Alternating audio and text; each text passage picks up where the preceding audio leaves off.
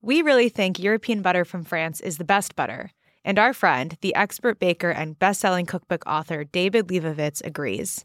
Check out our recent episode with David to find out how he cooks with quality butter. And for recipes, tips, and cooking advice, go to tasteeurope.com.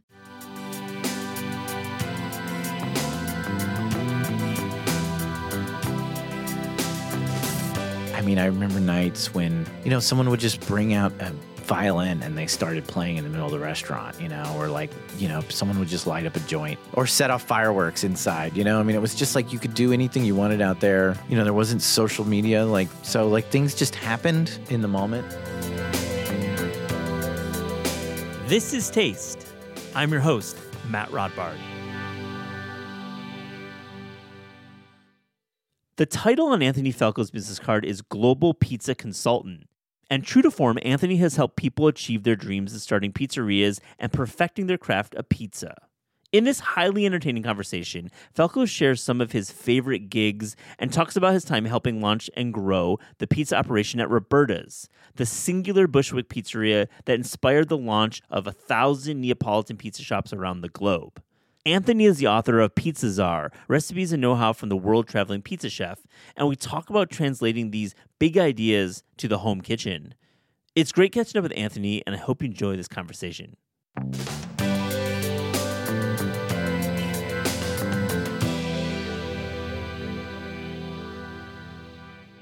Anthony Falco, welcome to This Is Taste. What is up, man? Oh, not much. Thanks for having me. Really appreciate it. Dude, I'm glad our schedules lined up to make it happen. Well, I mean, listen, you've traveled to Brazil, Colombia, Kuwait, Panama, Canada, Japan, India, Thailand for pizza jobs. And we'll get into your travels. We'll get into Pizza Czar, which I love. We'll get into the time of founding Roberta's or being on the founding team. The broad question, we're at Pizza Week right now, and I really want to ask all the folks this week, but why is pizza such a universal food? That's a great question, and I've had a lot of time to think about it. And, I've worked, as you said, in many countries, like 22 countries right now. One of the things I think that makes it a universal food, or at least global food. Yeah. We don't know what's going on in the rest of the universe. It's true. You're going there. You're going a little, yeah. I see where this conversation is going to go. But it really took the whole world to make pizza. You know what I mean? Tomatoes come from Mexico. Wheat, its origins are somewhere in the eastern Turkey near Syrian border. Buffalo mozzarella is actually comes from water buffalo from India. They didn't migrate to Italy until the 12th or 13th century, something like that. Basil probably originates from Southeast Asia. I'm building a margarita pizza now. Yeah. The only thing that's really native to Italy is olive oil, from the Mediterranean. So, the whole and because of the separation of, the plants and animals that then would move around the world in the Columbian Exchange, you don't even have a chance to create pizza until the 15th or 16th century. So it's a modern creation as well. So it is, it's that makes it a global creation, a modern creation. Its base is vegetarian, so it's a broad spectrum there of accessibility. And then if you talk about Neapolitan classics, a marinara is vegan. So it's I was raised vegetarian. So for me, pizza was one of those things where, we could have a party and I would feel normal eating pizza, What were you eating at those birthday parties? Cheese pizza. Where'd you grow up? Austin, Texas. Yeah, so you probably had the chains, right? And some local guys too. We had the chains for sure. There was a local chain called Mr. Gaddy's. They had really the best ranch. The ranch dressing my guy, we'll go there. Thank you. My cookbook was that was like the starting point. I'm from West Michigan, so ranch is in my blood. Nice. Yeah. And then we had the Pizza Huts, and I don't really remember Domino's much as a kid, but I mean Pizza Hut was a big deal. But and then I had on my dad's side of the family they were Sicilian. And so I had my great-grandmother and my grandmother making food. And one of the things they would make was they called it pizza, but it was like a sheet pan grandma style pizza. Yeah. It truly was the Nonna style. Yeah, exactly. Also, you have made a great picture. You painted a picture about the margarita pizza and how it really did come together in the, through all the world cuisines coming together. But I think in more of a modern terms, pizza is great because of economic viability. It's a relatively affordable, though not always, food. It's great for catering. Let's get into that. Like, why is pizza so popular in our modern society? Yeah, I mean, I think there was before the pandemic, there was a saying that pizza is, recession proof because, when people are like tightening their belts, they'll still, when they splurge to go out or they get something takeout, pizza is going to be kind of top of that list. It's unlike something like a burger or, like pasta, you're probably not making pizza at home. You're probably not fermenting dough for 24, 48 hours. You may not have a pizza peel. It's a specialized thing. So, there's been a big movement with home pizza making and with the ovens, like all the backyard ovens and the electric ones. And the wait lists and the flexing. Yeah. So much going on there. Yeah. It's just something that is comforting and it delivers well. And it's shareable, and you don't need forks and knives. I don't know, man. I mean, it's pizza. It's great. You painted the great picture. It's really great for catering. Yeah, and it's like I'm of the age of someone who remembers the beginning of the internet, right? Mm-hmm. And it was like cats and pizza. It's like a meme too. Yeah, the cheese pull probably predated social media. That was like big on the desktop internet. I feel like by this time next year, like 1 in 4 Americans will be a pizza reviewer as well. Oh, there's that whole game. We'll get into the media. Pizza media is a big business, and there's some really, we'll get into those guys. Let's talk about your consulting. I'm going to dip in and out of that work because it's really fascinating. Sure. Let's talk about what has been the most challenging place where you've traveled to, because I know you've got, and you write about in Pizzas Are, your book, about the foundation to make great pizza in many different styles. What's the most challenging place you had to actually make pizza? Well, I mean, I want to, everywhere I go and with all my clients, I want to make the best pizza, there. I'm going to make, if we're in Michigan, I want to make the best pizza in Michigan. I mean, it's already there, my dude. Yeah. There's no consultants needed. I need to dive deep. Well, we'll see about that. See what happens. You got somebody lined up for 24? Hey, maybe. All right. But if I'm in Portugal, I want to make the best pizza in Portugal. So, there's always that. It's hard in the sense that it's like, there's a lot of moving components and I want it to be great. But where it really becomes challenging is, we can access everything here in the United States. And in New York specifically, I can get flour from Italy. I can get flour we produce incredible flour here in the United States. There's bakeries here that use flour from Canada. There's, you can get anything you want. That's not always the case from a logistical standpoint or even and from an economic standpoint. Yeah. So in a place like India, importing anything is going to be very difficult, or Argentina, because of the way the economy worked, and importing anything was going to be really difficult. So then you have to find local, and I'm always looking to try and find things locally, but for a lot of reasons. Yeah. But in Asia, there's not a big history of wheat, for bread. And in Indonesia, you're not growing wheat anywhere. Yeah, and also just getting the right type of cheese, right? If it's fresh buffalo mozzarella or if it's more of a blend, it's difficult. Cheese is definitely a challenge. And there's the supply networks, for especially for what I'm trying to do. So there's a global pizza network, right? The first wave of global pizza was American chain pizza. Yeah. Okay. And then the Italians in the 80s were like, whoa, hey, dude, we invented this. Let's do our thing. And then you have, the Neapolitan style went global and they have their supply chain. And the Americans, they want to make the same thing everywhere they go, and they have, American flour, or they spec it. They have their cheese all comes from, essentially one producer that freezes it, sends it around the world, pepperoni, et cetera, same thing. Tomatoes they're sending there. And then the Italians are doing the same thing. They're sending Buffalo mozzarella. They're sending, 00 flour. They're sending San Marzano tomatoes all around the world. So if you want to do either one of those kind of pizzas. Not as difficult as not you as would difficult. think. Yeah. But if you want to do like artisanal pizza, or you want to do New York style, in Kuala Lumpur. Yeah. It's going to be challenging. Yeah. Especially because like New York style is like very much, dependent on high protein flour, which is a little harder to come by in some other countries. Absolutely. And you've got the, just the bread, like the ovens are a little bit challenging too, I'd imagine, for New York style. Yeah. I mean, I'd say the Pizza Master, and the other electric ovens have really made that oven side of it easier. Interesting. You're right. Because I don't think about it as like the more modern history, but yeah, Pizza Master and the electric ovens are just like killer right now. Yeah. I mean, who would have thought a Swedish company would like change the entire pizza game, Are they still sending Baker's Prides overseas? Do people want that like classic New York style bread oven? I haven't worked with them overseas. I've mostly worked with the Pizza Masters or some local, like in Taiwan, I was making pizza with a local electric oven. There's an oven called Salva from Spain, which I'm starting to work with more. I worked with it in Barcelona.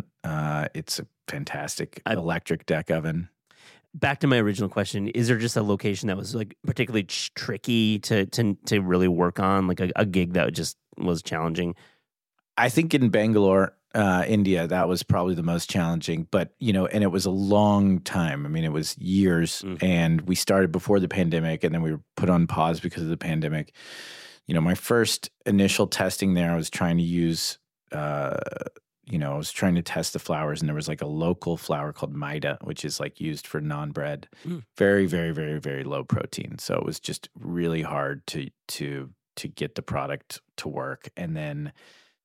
We were able to get our hands on some 00 imported flour, some Caputo, and it just, it wasn't going to be reliable. Because it was just hard getting those bags. And the thing with flour and pizza is like you need a lot of it. It's not like a small amount. You need trucks of it to actually run a money-making venture, right? Yeah, and flour is perishable. A lot of people don't. I think your average American cook or home cook has some flour in the back of their cupboard from some unspecified date a long time ago. But good flour, has a shelf life. And so when you talk about something that was milled thousands of miles away and then transported, it can be.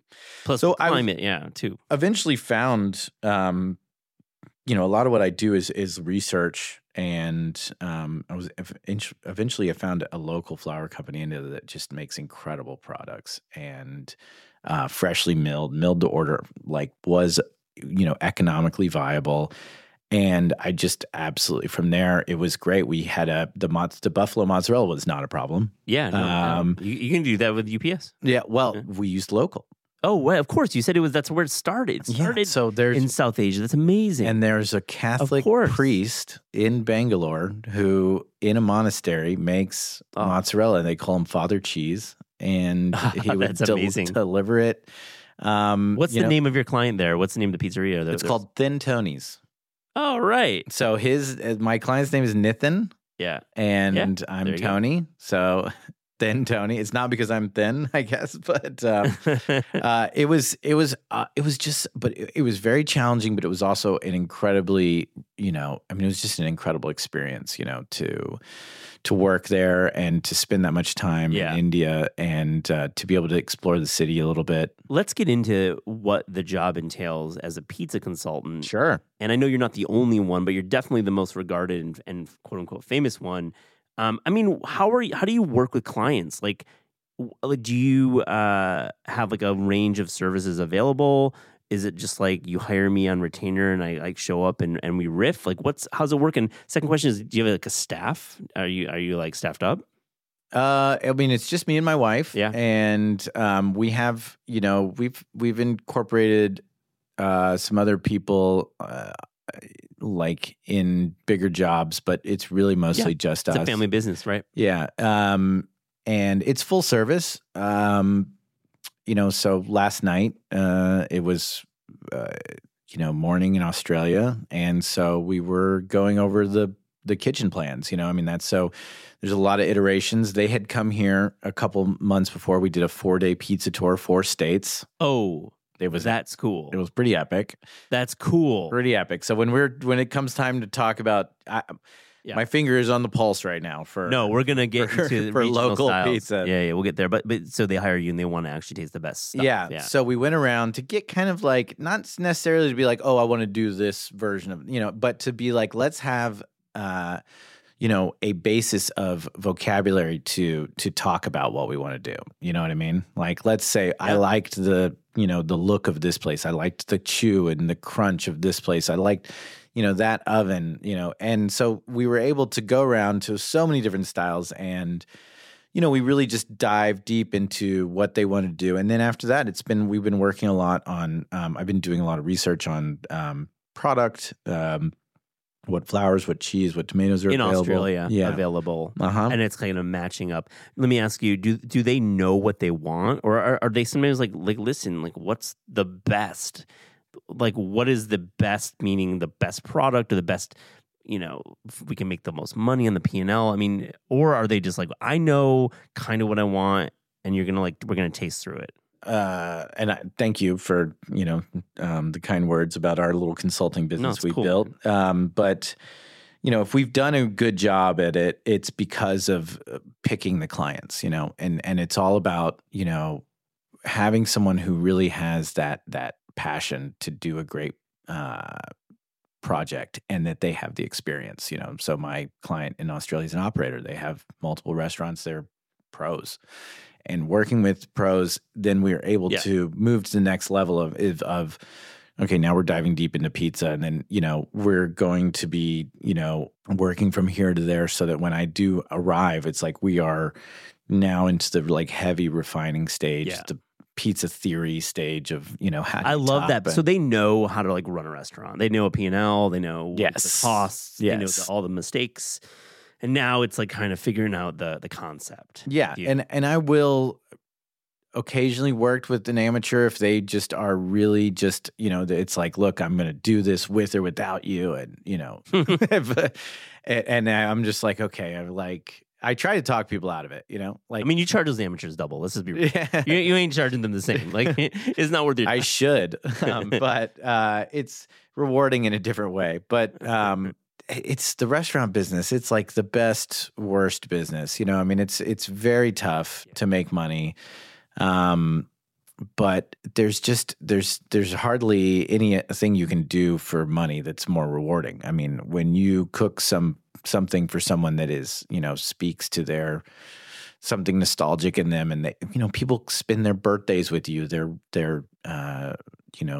anniversaries, they get a date night where they haven't had time alone in, months or whatever, when they have a kid, and they take these special moments of free time and their extra money to spend with you. It's like, I had to, I have to get insurance for my car, like that's not a choice. No. Like I have to spend that money. I'm not happy to fork over that, but I'm thinking about, there's no memory made. no, exactly. I don't even remember when I get pulled over. Where's the insurance? Right. But I'm thinking already about where I want to eat, when my mom comes into town, or like, and where do I want to take people that are my friend? When am I going to meet up with a friend? Where are we going to meet up? We're going to meet up at a place to eat. And a slice, if you're talking about a slice counter spot, you bridge, you're going, to the slice pot before a concert, but after work, it's something about that energy. It doesn't have to be just in New York, that just like catching a slice. It's like iconic. It's like just like living life, catching that slice. Yeah. I mean, and that's, I was in Taiwan, last year or the year before, recently. And there's a slice shop there, young guy named Eric, and he had, visited the United States, and he had, I believe he went to school here, and he went back, and he's just like, man, there's no good slice shops. Like, let me open a slice shop, and his place is called Slice Shop, And bad for Google, but good for branding, I guess. Yeah, exactly. And he does like sourdough slice pizza. And like I was, with my client, she's like, oh, we should check this place out. And I like was peeking my head in the window, and he saw me and he's like, dude, he's like, what are you doing in Taipei? Like, I had no idea where you were here. He had my book. So cool. And we hung out all day, and oh, cool. He had the coolest thing. He had this like laser set up above his counter so that he, because like one of the big things with a slice shop is you want to have really equal size slices. And he set up like these 2 lasers so that he could put the pizza under there and then use the laser as a guide. Yeah, totally. What a brilliant idea. Dude, I'd never seen anything like the beams that. So you're just like cutting across the laser Yeah, the beams were coming straight down and across on the table. Dude, it was very cool. Link up, patent that, go to the pizza show, sell like 10,000. Right? Yeah, dude. Pretty sick. Yeah. Do you work with private clients, meaning like Bezos is like, yo, Aspen, I need a backyard setup. I need like a full pizzeria in my house. Yes. There's probably 1,000 to 8,000 people in our world who would pay you that. Do you do that? Yeah. Jeff, call me, bro. Jeff has called you. Yeah, no. But I've had some pretty very cool, high profile clients. I was in Ahmedabad, India. I had some clients fly me there to do like a birthday surprise pizza, like intensive class with the birthday boy. They had a full size wood oven in their house. So cool. And they had not a simple house. Yeah, and they had a New York style deck oven as well. And we went through all these different styles, and it was all vegetarian, which was cool. Yeah. And they were just the nicest people. I stay in touch with them every week. I get a message from the dad, like about like have a great week and fun. Just like really great people. So you do a little bit of catering, but do you fabricate and help people build their like at-home pizzeria? I think Barbra Streisand has a mall in her basement. Yeah. Michael Jackson had like a water park. I'm sure there's somebody who wants a pizzeria in their house. Yeah, I do that. I did a class this summer, and the whole family came out with me, and we all worked the class together. My boys are now old enough to really, be useful. And Frank is great front of house, and Roman is really, he's good on prep. In El Segundo, my buddy Tony Piombo, he and his dad Guy, they build ovens specifically for people's backyards in Napa, California. And they send the ovens all over the United States, but they do a lot in California and the West Coast. And there's a company called the Concrete Collective Kitchen, something like that. I keep messing up the name, but yeah, I did a class there, and they do custom backyard kitchens. Like where in California you can use it all year round. So I've done a few things where someone buys it, and then I go there and I help them kind of get their A game up, and then roll it into a private party, which is really fun. So it's like we'll do the prep together, which is like the class part, and then all their friends come over, and then we make the pizzas together, and then that's like the final exam, So that must have been a cool experience. It's fun, so private classes, I do stuff with some brands, and then that fills in between the consulting, but the consulting keeps me imagine you're on the road a lot. Pretty busy, yeah. I want to pivot to talk about Roberta's. Okay. Where you came to work in 2008, soon after it opened. You weren't there like day one, but you were there very soon. This is a restaurant that arguably changed the entire category in America, this new Neapolitan pizza. And now, after we're talking post 15 years after Roberta's, you can find great Neapolitan in any city. There's where we got a blessing of riches. Let me ask you about those early days of Roberta's. I feel like it's not said enough that it was a slow start at Roberta's. This was not something that was like an instant hit. I think back by 2010, there were lines, and by 2015, Roberta's was everywhere. It was in the freezer section, et cetera, which you're part of. But let's talk about those very early days of Roberta's. It was... like I said, very lucky. I stay in touch with a lot of people I worked with there. Met some of the best people in my life. You know, I mean, I had incredible times. We took it all over the country. We took it around the world. You know, that was the first time I'd ever been to Brazil, was with Roberta's. First time I'd ever been to Toronto was with Roberta's. Ended up working in both of those places quite a bit. And, you know, yes, it was very slow in the beginning. It was just, you know, crazy to think.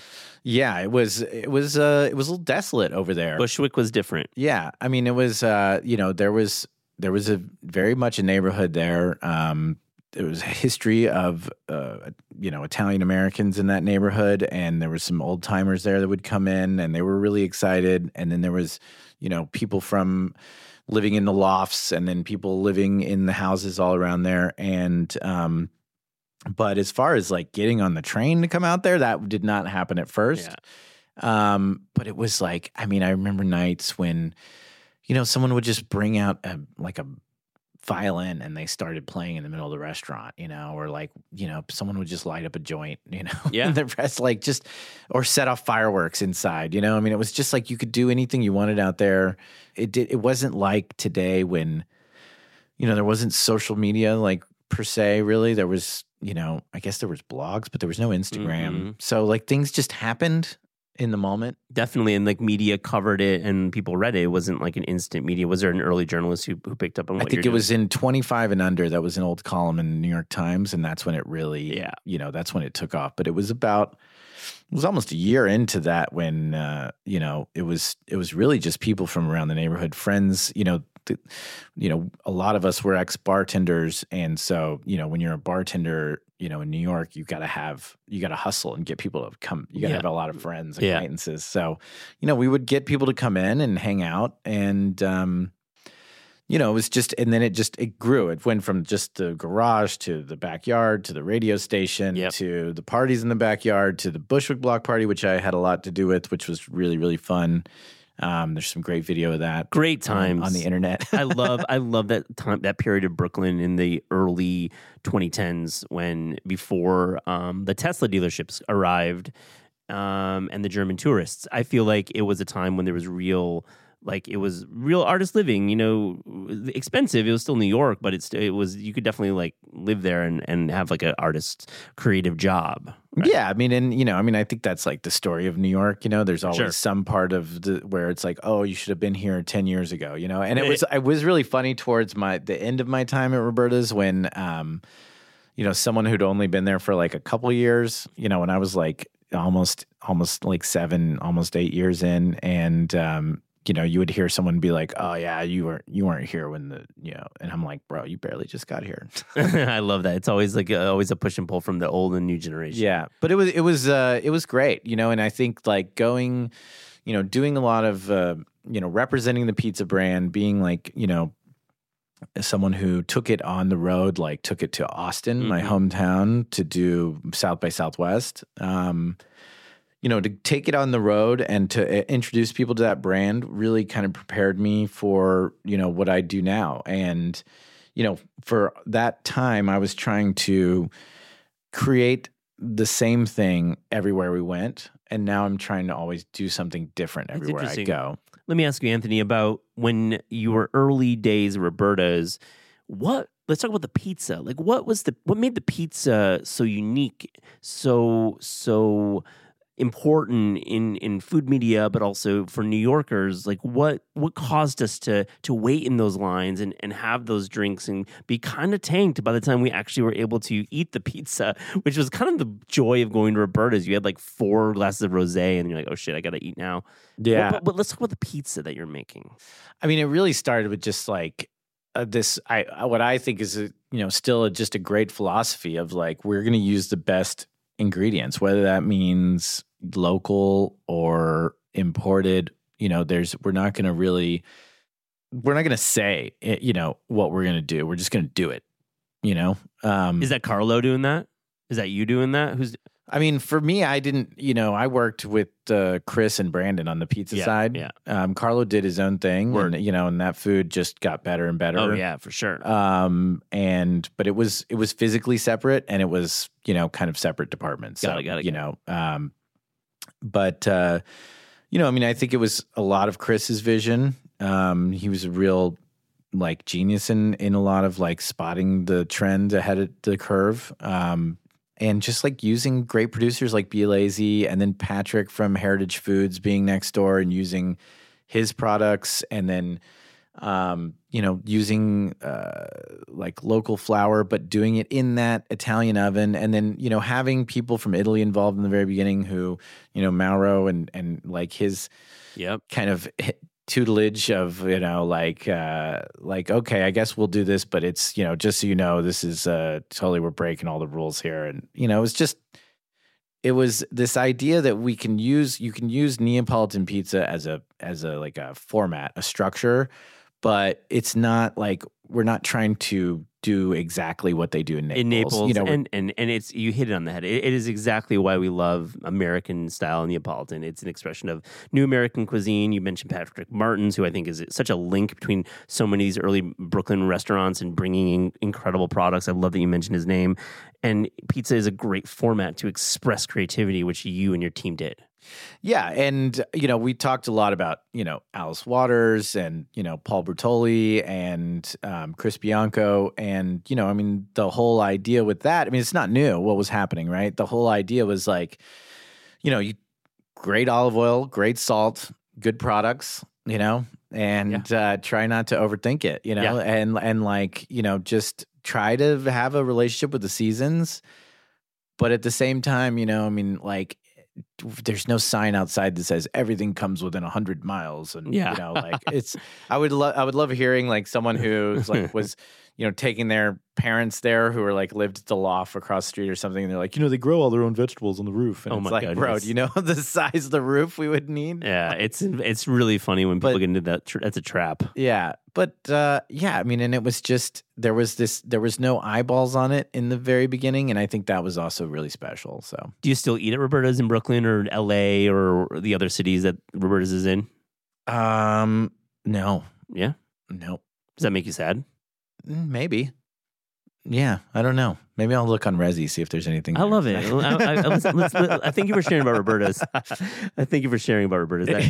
I couldn't let it pass because you're a big part of that brand and making it work. Let's pivot. This is the part of the interview, the portion of the program where you and I talk about regional pizza styles. Because Anthony, you have traveled, you know what's going on. We're going to start with my beloved Midwest. I'm just going to ask you straight up. We're going here. Detroit Pan versus Chicago Tavern. Wow. Man, I have a lot of thoughts about Midwest pizza culture, but not a lot of experience. So. Fair. And thank you for being honest. Yeah. Let's please go to Detroit, you and I. Let's go. So like a big thing that informs everything that I do, is history. Like if I'm not working on a project or reading about something that is specific to what I'm working on, I'm reading nonfiction history. I'm listening to the history podcast. That's what I'm mostly into. When I'm going to a new country, I dive deep on their Wikipedia or try to find history books about that specific country. So I have some, reference and understanding of the cultural signpost as I pull in. So when I think of Detroit style pizza, I think of it in the context of, global pizza history, right? So I remember trying to explain Detroit style pizza to a room full of Brazilians and Italians. So this was my partners in Brazil. And we have a chain of pizzerias called Bras Electrica, and then the like sister company, the original pizzeria is called Bras, and they do traditional Brazilian pizza. Now, just like we have New York style pizza, they have Sao Paulo has Paulistano style pizza, and they have 100-year-old tradition. Wow, and that's amazing! Holy cow! They call themselves the pizza capital of the world. Respect. They are, and they have a strong case for that. And their pizza culture is actually quite a bit closer to, true Neapolitan pizza than New York style, which they do not understand. And so when we were talking about pizza trends, and I was talking about, yes, New York is becoming more represented globally. Also look out for, this was a few years ago. I was like, look out for Detroit style pizza coming. And this Italian guy was like, well, how big is the crust? And I was like, well, it's about 2 inches thick. He's like, no, but on like the edge, like the cornicione, the crust. I was like, well, it's the same. He's like, no, but I mean like not the outside, the middle. And I'm like, it's the same all the way through. Like, I'm like, what are you? And he's like, what are you? And like, he's like, is it a language thing? And I'm just like, we're starting to yell at each other. And finally, I draw like a diagram, and he's like, oh, it's not pizza. It's focaccia. Yeah. And it's like, that is a distinction that is serious, like, and I did a Detroit style pizza concept in Barcelona, and we had a lot of Italians on staff, and I would put it in front of them and be like, they would be looking at me like, what is happening? What is this shit? Yeah, exactly. And I would be like, look, this isn't pizza. I know it's not pizza. All right. It's focaccia with pizza toppings. And they're like, oh, okay, cool. With a little bit of frico in there too. Yeah, exactly. Add the frico crust. Yeah, exactly. And that's like, if you paint it that way, but like words have meaning, especially in Italy. So like when I think of Detroit style pizza, I think of it as in the context of in American pizza world, anything that has sauce and cheese on it can be pizza. We have pizza bagels, we have like pizza sushi, like anything can be sushi, anything can be pizza. Yeah. Like this is America. So when I think of Detroit style pizza, I think of it in the context of that, okay, it's very much, part of our open-minded pizza culture. And it is part of the American tradition of regional Italians, immigrants coming here and then saying, look, you guys like this thing from our culture, but I don't know anything about it because we're from Sicily. We've never heard the word pizza before. Like my great-grandparents, they had never heard the word pizza. The thing that they made that they gave us that they called pizza, they called it faccia di vecchia, or sfincione. So Detroit-style pizza is essentially, in post-war America, everyone wants pizza. It would be like the equivalent of like birria today. And so like, great example. I love that example. That's modern. Area is experiencing a similar thing. And like you're from, a different part. Maybe you're from Mexico City, which didn't really have birria tradition. And you're like, well, I'm just, whatever. I'm trying to make money. I'll do it. What's on the internet. Yeah. So like, that's what Detroit is. You have Sicilians. They're like, okay, people want pizza.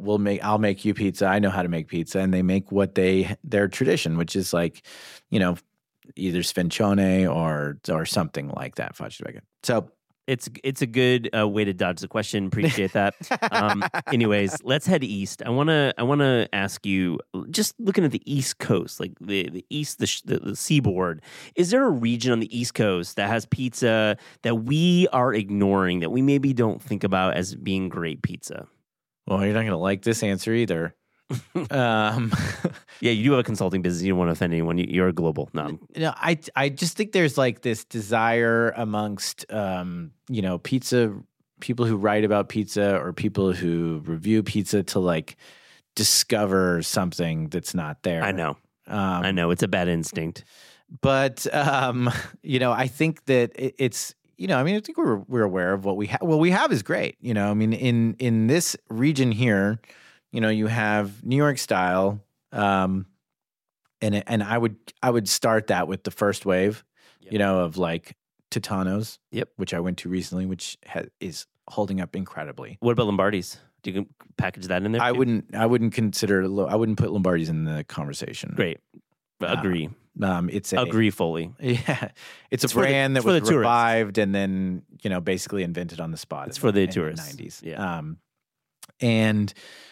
But I think I would put Giuliana's in there. Which is tangentially connected. It's like a cousin. It's in Dumbo. Sure. Yeah. Patsy's is in that first wave. So those I would consider. But it's New York is just the problem with anything historical in New York is that we're only seeing what's left. There's everything has been churned so much. So many places have closed. John's Bleecker. There you go. That's a first wave. Yeah. L&B? No. I middle. That would be, I guess, like that. So I'm like pre-slice culture. Yeah. Okay. I'm talking about like that. Like we're talking first wave, like you know, and then if we look at that as like things kind of shoot off of that, right? So then you have in New Haven, you know, their first wave kind of stuck around a little more because it's not New York City. It didn't get, you know, it wasn't like a constant change. And, you know, it kind of, immigrants came, they moved there. There was like, what did they do in New Haven? It was like gun manufacturing. Like there was like, I mean, up in like Norwalk, there's like a lot of shipbuilding. Yeah, World exactly. War II, yeah. But then it was like the industrialization kind of slowed. And then, you know, I mean, it's like trapped in time, right? And then you have Trenton, the tomato pies. You know, I think De Lorenzo's is amazing. A lot of them moved to like Robbinsville, you know, like your old, like original Trenton downtown is like not, I don't think is much of a thing. Not quite yet. What about mustard pie? Yeah. It's more like a micro. I only have so much room in my stomach. Yeah, it's a micro theme there. Yeah, Shout out to Jason Diamond. He's a big mustard pie fan. Sure, it's great. I'm sure it's awesome. I have put mustard on a pizza. I did like a Cuban pizza. It was good. Yeah, fair enough. You know, for a stunt pizza. So, you know, those are the things that I think like that I find really interesting to me because it's also like kind of you're looking back into like, well, what was like Neapolitan pizza like, you know, because there's a direct connection to the original Neapolitan immigrants, you know, and, you know, it was like a lot of these were like bakeries, you know, that sold pizza because it became popular. Which is the Baker's Pride connection. A bakery bread oven is it connected to New York style? Was it like when I think of Baker's Pride ovens, it was Frank Mastro, right?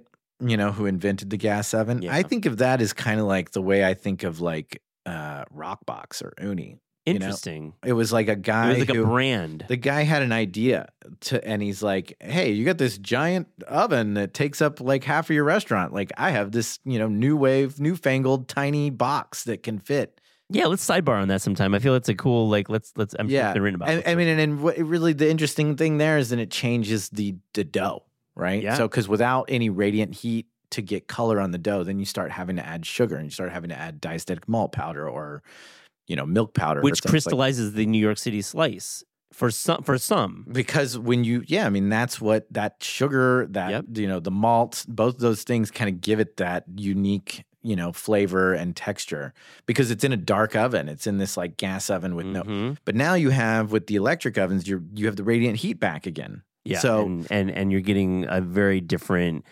style of service. You're getting a different like speed is different, right? Yeah, and then to go back to Roberta's is like, you know, what the oven is the number one determining factor of like what makes a pizza.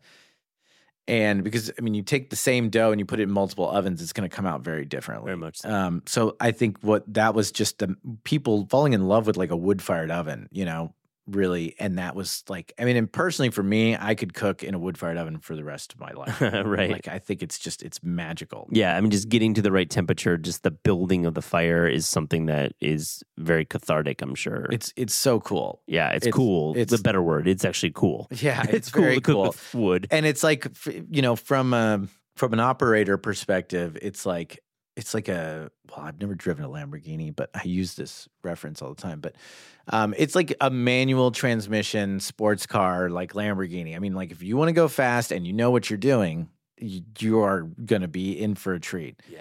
But if you're like, you know, running errands or, you know, whatever, like the electric ovens are more like a Tesla. You know, it's great. Yeah. It gets you where you need to go, but, you know, it's not super sexy and anyone can use it. But we as a culture, we love Neapolitan pie because of that leoparding of the crust. We love the speed of it. We love these amazing vessels that are in these restaurants with like initials on them, with art on them. Yeah, and the smell when you walk into people, like food writers often talk about like, oh, the smoky flavor of there's no actual smoke. Absolutely. Correction. You've set the record straight. Bad trope to say something tastes smoky. It's not fucking tasting. I mean, you know how barbecue works. Yeah, exactly. It takes like 18 20 hours. Yeah, exactly. and at low temperature where there's a high amount of particulate matter, which is going to actually bind to the fats, you know, where none of that is happening in a pizza oven. It's 60 seconds, 90 seconds. We have our smells and those inform our taste. And the smell binds to your, you know, taste buds, and then you're getting this. But that is, I mean, I remember leaving work and smelling like a campfire and just thinking it was awesome. It was like, I was like, this cologne is great. Okay, let's just go there. Favorite NYC slice. Let's go. Or we can podium it, or we can Mount Rushmore it. That's a difficult question. I want to ask you what your favorite New York slice is, because I feel like it's. You want to riff? Let's riff. Yeah, I want to hear yours first. I'll tell you two. Okay. Two come to mind. Okay. It's not about me. It's about you. F&F. Okay. Love the dough. Love what they do there. I love the Franks. I love the Franks. And then L&B. Okay. I said on record, people know me. So Okay. L&B, just because I think it's just a complete package. The sauce, the way, the texture, the artistry. Well, it's not really artistry, but the pageantry of going there in Brooklyn. And I love that sauce. That's me. You, Anthony, step it up. I mean, I think, a lot of the pizza nerds right now who really follow fermentation, all this, L'Industria is like, they've got to be in the conversation for number one. But I think for, in the last few pizza tours that I've done, the ones that have stood out to me is Manos in Ridgewood. It's a new kind of never heard of it. One-man operation. Wow. Nicholas Manapella. And he is just living his pizza dream, and he's making every pie, and it is a just awesome. I took a tour, and we stopped there at our first stop, and everyone was like, "What is this place? I've never heard of it." And he deserves recognition. So smart to lead strong. Everyone knows lead strong. Good job. Yeah, and then we did. Yep. I've only gone a couple times now, and both times I just was blown away. Love those. And I'm going to say my third is a client of yours, so credit to you, Anthony, is definitely Upside. Well, I would always put them number one, but then I felt like I'd kind of like, These aren't clients of yours, the other two. No. I love I try not to recommend clients first, but I mean, Upside has to be in the conversation. Yeah. Noam is like one of my favorite clients. I just saw him the other day. He's, I always stop in and see him when I'm in town. Yeah, Noam Grossman's going to be on the show later this week, and Upside is definitely my favorite slice in New York. I think F&F for me, just as a full pie and just like the way they're doing toppings, is probably really, really, really close as well. Their ingredients that they use, it's really hard to I mean, if that is part of your equation, F&F has to be in the conversation. Incredible ingredients. Yep. I think Lucia, Avenue X, which now they're on Canal Street, so you don't have to go to Avenue X anymore. Yep. Really great classic slice. I mean, I'm always been a fan of Scar and what he does with flour and all that. And I just went to the new one for the first time recently. But when his Sicilian is on point, it's probably one of the best. I agree. I love the Sicilian there. I also love the Sicilian at F&F too. I can't forget to shout that out. They're just the bread there. But I think what Upside and what Scars has done has obviously linked youth culture, street culture, a little bit of hip hop, a little bit of New York City downtown culture. And that's a big part of when we think about pizza. It's about entering the shop, having a moment, having an experience. I think those two, you really got to give them credit. I mean, it's like you can't separate, New York City from pizza. Yep. And when was the last time you watched Teenage Mutant Ninja Turtles 2? Oh, The Secret of the Ooze. I need to. It's been a while. Do yourself a favor. Been a minute, huh? Do yourself a favor. Bring that one up for the holidays. The opening sequence is, I'm just so happy that someone captured this in film because it is the most awesome, film sequence of just it's like a montage of like an 80s 90s New York montage of people walking down the street. God, it's that, but then it gets more and more ridiculous where everyone is eating pizza everywhere, like rich people in limousines, like people in a horse carriage going through Central Park, like everyone's just there's a traffic light and every single person on the corner is eating a slice of pizza. I love it. And it's it's making a statement. I mean, Home Alone 2 also. Baby Boom too. I got to shout out the opening sequence of Baby Boom is pretty fucking epic too. 1987 film. Baby Boom. Yeah. What is Baby Boom? Baby Boom is Diane Keaton. Oh, where she goes upstate? She starts a boutique jam company Yes, upstate. baby food upstate. Or baby food. Yeah, Right, good correction. Yeah. Is there a pizza sequence in that? There's definitely a slice in the opening montage. Absolutely check it out. Okay, this is It's not like Lost in New York. It's not like that, but it definitely has. That is a good movie. Yeah, that's a good call. It's good. I have not seen that. My wife is gonna. It really holds up. Man, we could go in New York. I want to have you back. We're going to do this. This has just been such a delight to have you. What surprises you about pizza? I mean, when someone is, doing it on such a level that it surprises me how much more I have to learn. When you have a slice of pizza, and you're just like, damn, like how they do. A lot of places I go and I'm like, okay, I know what they're doing here. Yeah. There's some places when you go and you're just like, oh, wow, like I need to go back and. Is it like setup of the restaurant? Is it like the oven placement? Is it doing something new with pineapple? I don't know, like what. Just get some details of. It's fermentation. Yeah, I mean, like that's the hard part is the dough. Yeah. Which is cool. I think I was listening to your podcast you did with Maurizio. Yeah, and. His website, I mean, it's just endless. And it takes that kind of mind to really get deep into that, like bread fermentation. Yeah. It's crazy. And then, for me, like doing all these different styles, like, starting in Neapolitan, Neo-Neapolitan, and then going into New York and then Sicilian and then doing like Roman, it's like, it's challenging, I mean, I think that's what surprises me is just how like little I've actually like mastered at this point. Yeah. 15. I love that. You're humble. I appreciate that. And thank you for shouting out Mauricio Leo, The Perfect Loaf. And we're actually working on a trip for October, November to Puglia and Naples, and we're gonna hit some pizzeria. Nice. I'm doing a trip too. I should probably. You do Modern Adventure. I saw that. Yeah, I'm doing a Modern Adventures to Rome and Sicily. Yeah, I love that. You do Modern Adventure. We do ATA. Similar culinary trips. They're really fun. Tell me about yours. We are gonna go to Rome, which is and I'm going actually in February with my family to do a little scouting. Rome is just one of my favorite cities because again, I'm a history nerd. So it's just like I geek out on the history side of it. And then it's just a great restaurant city for Italy. Yeah. Italy is not always a great restaurant culture. I think the real soul of Italian food is in the home, like casalinga, like housewife, people cooking at home. But Rome has great restaurants. Yeah, it's a great restaurant city. I mean, I went to Bonci in Chicago. Okay, it's really good. Nice. I haven't been back to Rome in a few years though. Do you have like 3 spots in Rome that you like to go for pizza? Yeah, I mean, definitely Roscioli, the Forno, and get the pizza al pala. It's awesome. Get a mortazza. It's fucking great. Perfect breakfast. 180 Grammy in Cintocelli.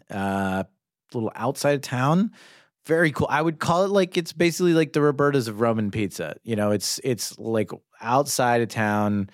It's more like locals, and they're breaking the rules and doing fun stuff, but they're referencing Roman cuisine and like just awesome stuff. And then, I think, Bonci. Pizzarium, yeah. Yeah, Pizzarium, for sure. For sure. You got to. Have you been to 50 Calo in Naples?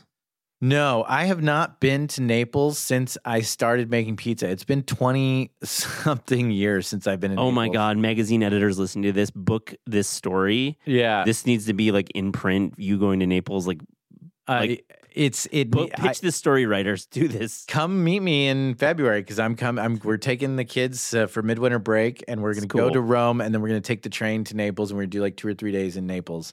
Oh my gosh. And I worked on a project in Hong Kong with a chef from Naples. Roberta is her name, actually. Cool.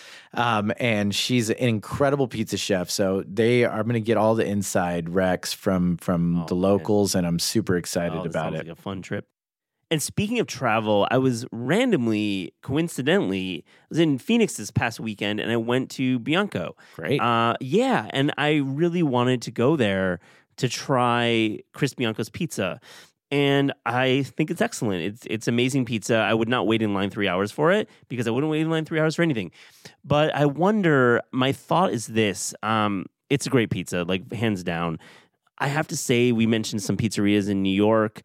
It's kind of on the level of a lot of places I try in New York and places I've had honestly in like Detroit, even in Chicago. We're talking about Neapolitan, of course, not the other types. But what's your take on Chris Bianco, what it's meant, and maybe this idea that, there's just great pizza everywhere. We don't need to go to Phoenix to get the pizza. Yeah, I mean, I think that's a story that is essentially, the number one pizza in America is in Phoenix. It's a really it's a man bite dog story, right? And it's like, do you know where to get the best pizza in America? In Phoenix, Arizona. It's 130 degrees inside and out. Yeah.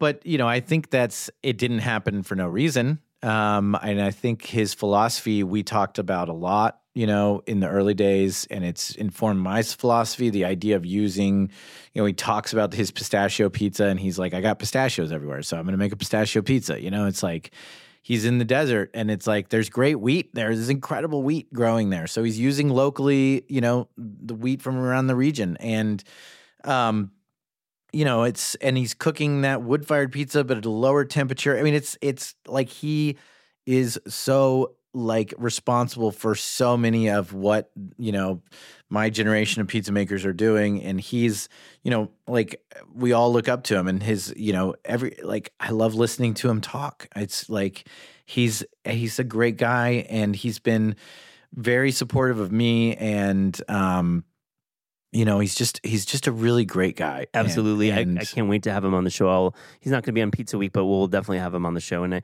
agree. It was a great narrative for a lot of people, beard voters, for journalists, and amazing that he was able to create this ecosystem and get on Netflix, all that stuff. Yeah. And I just think the truth of the matter is when you talk about the best pizza in the world or the best pizza in America, I mean, the top 50 are going to be, it's subjective at that point. I mean, it's like you could talk about a place objectively using high quality ingredients. I mean, a lot of the pizza, if I go outside of this door, there's going to be 4 or 5 pizza places.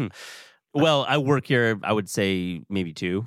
Yeah. But there's a good amount of them that are using flour that's illegal in Brazil or illegal in Europe or China. Or, so they don't even count for me. I mean, it just, you have to be to all these places that we talked about earlier are using great ingredients. And then and Chris is one of the guys who really was like, look, I know it's just pizza, but let's treat it with some respect and use great ingredients, Oh my God. Yeah. Well said.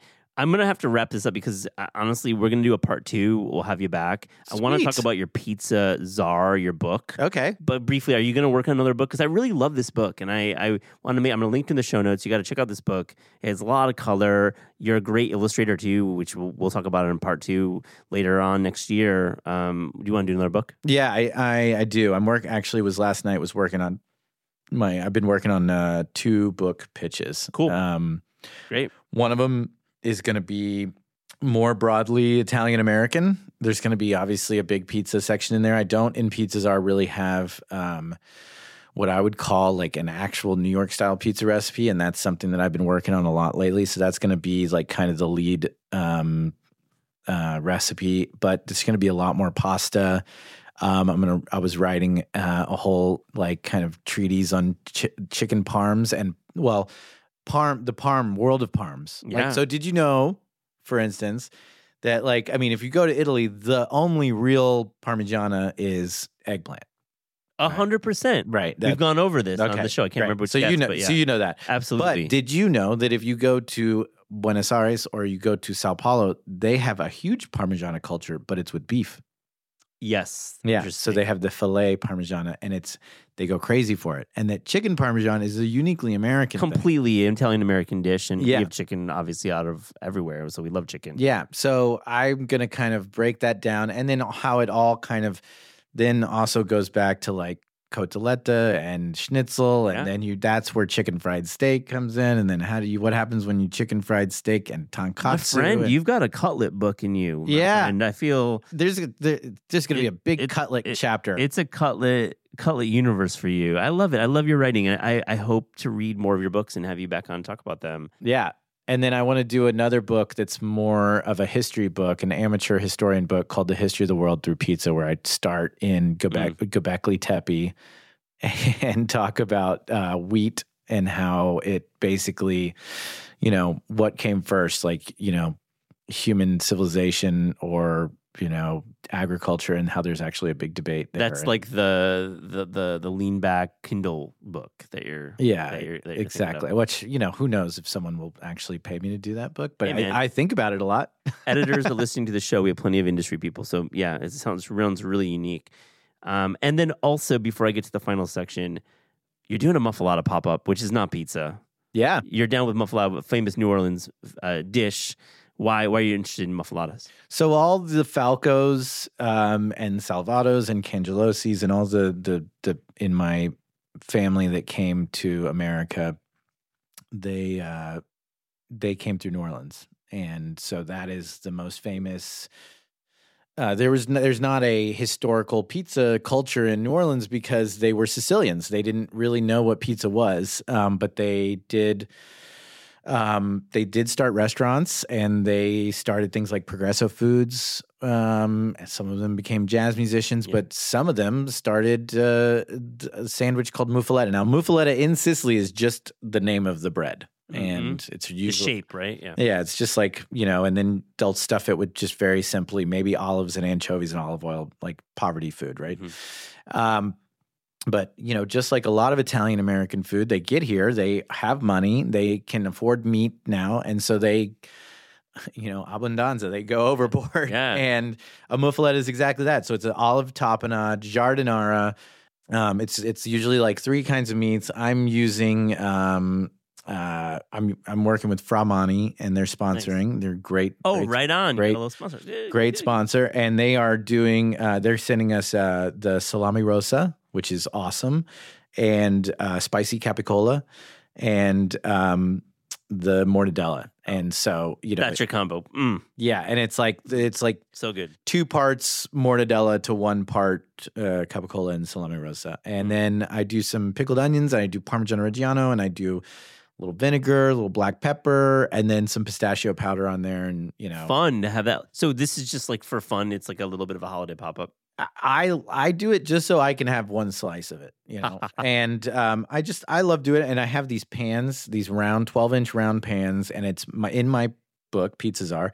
There's the Sicilian grandma recipe, and it's great for Sicilian pizza. It's great for Detroit, but it also just makes a great focaccia. And so you throw sesame seeds on that, bake it. I fresh bake the bread. It's all naturally leavened, and I use really good flour. And how many loaves are you baking? Like 30. I'll hand mix a batch of wow, 20 kilos. Where do you bake out of? Do you have like some commissary or something? Well, that's the cool thing about these pop-ups is I can do it anywhere. Like just a convection oven. Yeah. I can use a Breville toaster oven, like it just, cause it bakes at like 475 low temperature, And so I'm doing it at my friend's restaurant, Club, in McCarran Park, and he has just like a convection oven and then a meat slicer. That's all I need to do the muffaletta pop-up. And I'm going to make some fresh mozzarella and layer that in there. I hope to make it to one. Yeah, sure. All right, Anthony. On This Is Taste, we ask guests about their discerning taste. So to close this interview, here's a little rapid-fire Fast and Furious taste check. Are you ready? Yeah, I'm ready. Let's do this. The best breakfast food. All right, it's gonna have to be 2. 1 breakfast taco, and if I'm in Austin, I'm going to Veracruz All Natural, for sure, and I'm getting Migas Poblano. And love it. The number 2, I have to do a global shout out here. That's the home breakfast. Yeah. I was blown away by the breakfast culture in Taipei, and they do something called danbing, which is like a scallion pancake, and then with an egg inside. Yeah. And there was this one place I went to, and it was like, and they have like hot sauce, and it was basically like a Taiwanese breakfast taco. It was awesome. Sounds amazing. And then you get fresh, warm soy milk with it. Oh, yeah, that's the key. Oh, I love fresh soy milk. The best dessert? Affogato. Favorite American fast food chain? How many locations can? Let's say over 10. Okay. Yeah, I mean, I grew up very, very hippie. We would not really do fast food, so I guess I have to go with In-N-Out. Fair. No Burger King crown in your past? I ate there once, and I was a bit horrified. Yeah, it's not my favorite. Okay, your favorite American fast food pizza chain. Okay, you're gonna love this one, Jets. Oh, sick! I love it. It's a good call. It really is my favorite. I mean, it's also Buddies like Jets, the closest thing you can get to like old school Pizza Hut pan pizza, because Pizza Hut is atrocious now. It's really, really bad now. And I was a Book It fan, obviously a big reader, work at Penguin House, and I got like a bunch of free pan pizzas. Back in the 80s, that shit was good. Yeah, well, I have a whole chapter in Pizzas Are about and I reverse engineer the old school recipe called the butter crust pan pizza. Oh my God, that's right. That's back from like the 90s. Yeah, dude. Man. It's a time machine. The Land Before Time promo, do you remember that? Dude, Land Before Time. Little puppets they used to give I had out? the little guys. God, I love those puppets. I had like 3 of them. That's how much Pizza Hut I ate at. Oh man. Let me ask you, are you for hire to like rethink Pizza Hut? They actually reached out to me. I'm not gonna lie to you. They reached Pizza Hut. Someone from Pizza Hut reached out to me, and I sent him my rates, and I didn't hear back from him. So, like, I need you. Like, it's the biggest companies tend to be the cheapest. So 100. They don't need you, right? They kind of, I feel like they understand, because they revamped the look to make it look like old Pizza Hut. They did. But I don't think they have the intestinal fortitude to actually change their like recipes back to the like real ingredients. Oh, you know? Do you remember the Bigfoot pizza at Pizza Hut? I did. I never. That was about when I started checking out. You know? Yeah, they had a different cheese. Listeners like write in. They had a different cheese. It was really good. That wasn't Little Caesars. What was No, their big one? I mean, that was the one I grew up eating. Okay, the in Bigfoot, Michigan. No, Bigfoot was definitely a Pizza Hut pizza. Okay, but it was like it was oblong. It looked kind of like a Roman style like shape, but they had a different cheese. And the Wikipedia, I can't remember, has like information about this one, about the types of cheese they were using. They were using a very different, anyways. That's the innovative American pizza mind that the European can't comprehend. But like this business is so big here. Look at the Super Bowl ads. There's still lots of pizza on Super Bowl ads. Yeah, there's logistical issues. You know what's interesting is I did a project in Guyana, Georgetown, Guyana, and it was a very high-end Neapolitan restaurant with pasta, and it's great. Really, what's it called? It's called Amici. Cool. Really great clients, but they operated, and they still operate, the Pizza Hut franchise there. And because there's no way to do the cold chain, so they can't send the frozen stuff, they do it the old school way, where they make all the dough fresh in-house.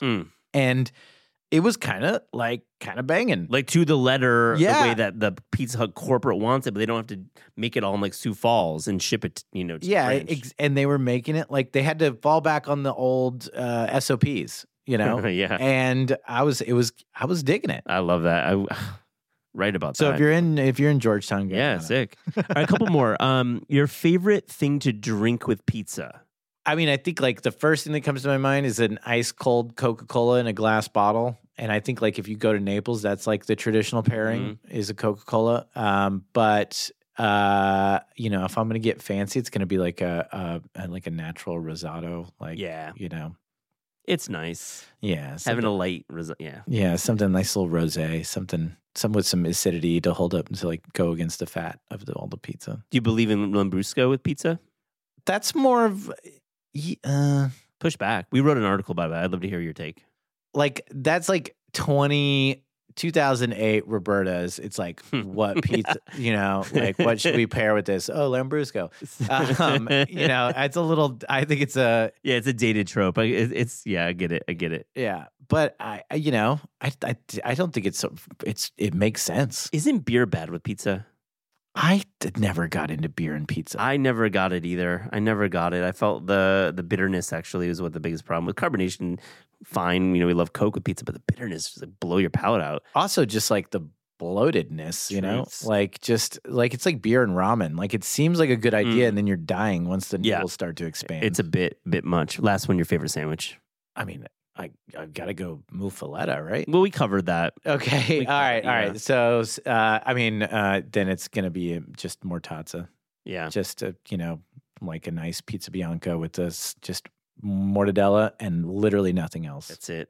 Anthony Falco, what a pleasure. Thank you so much for joining This Is Taste. The pleasure was all mine. Thank you for having me.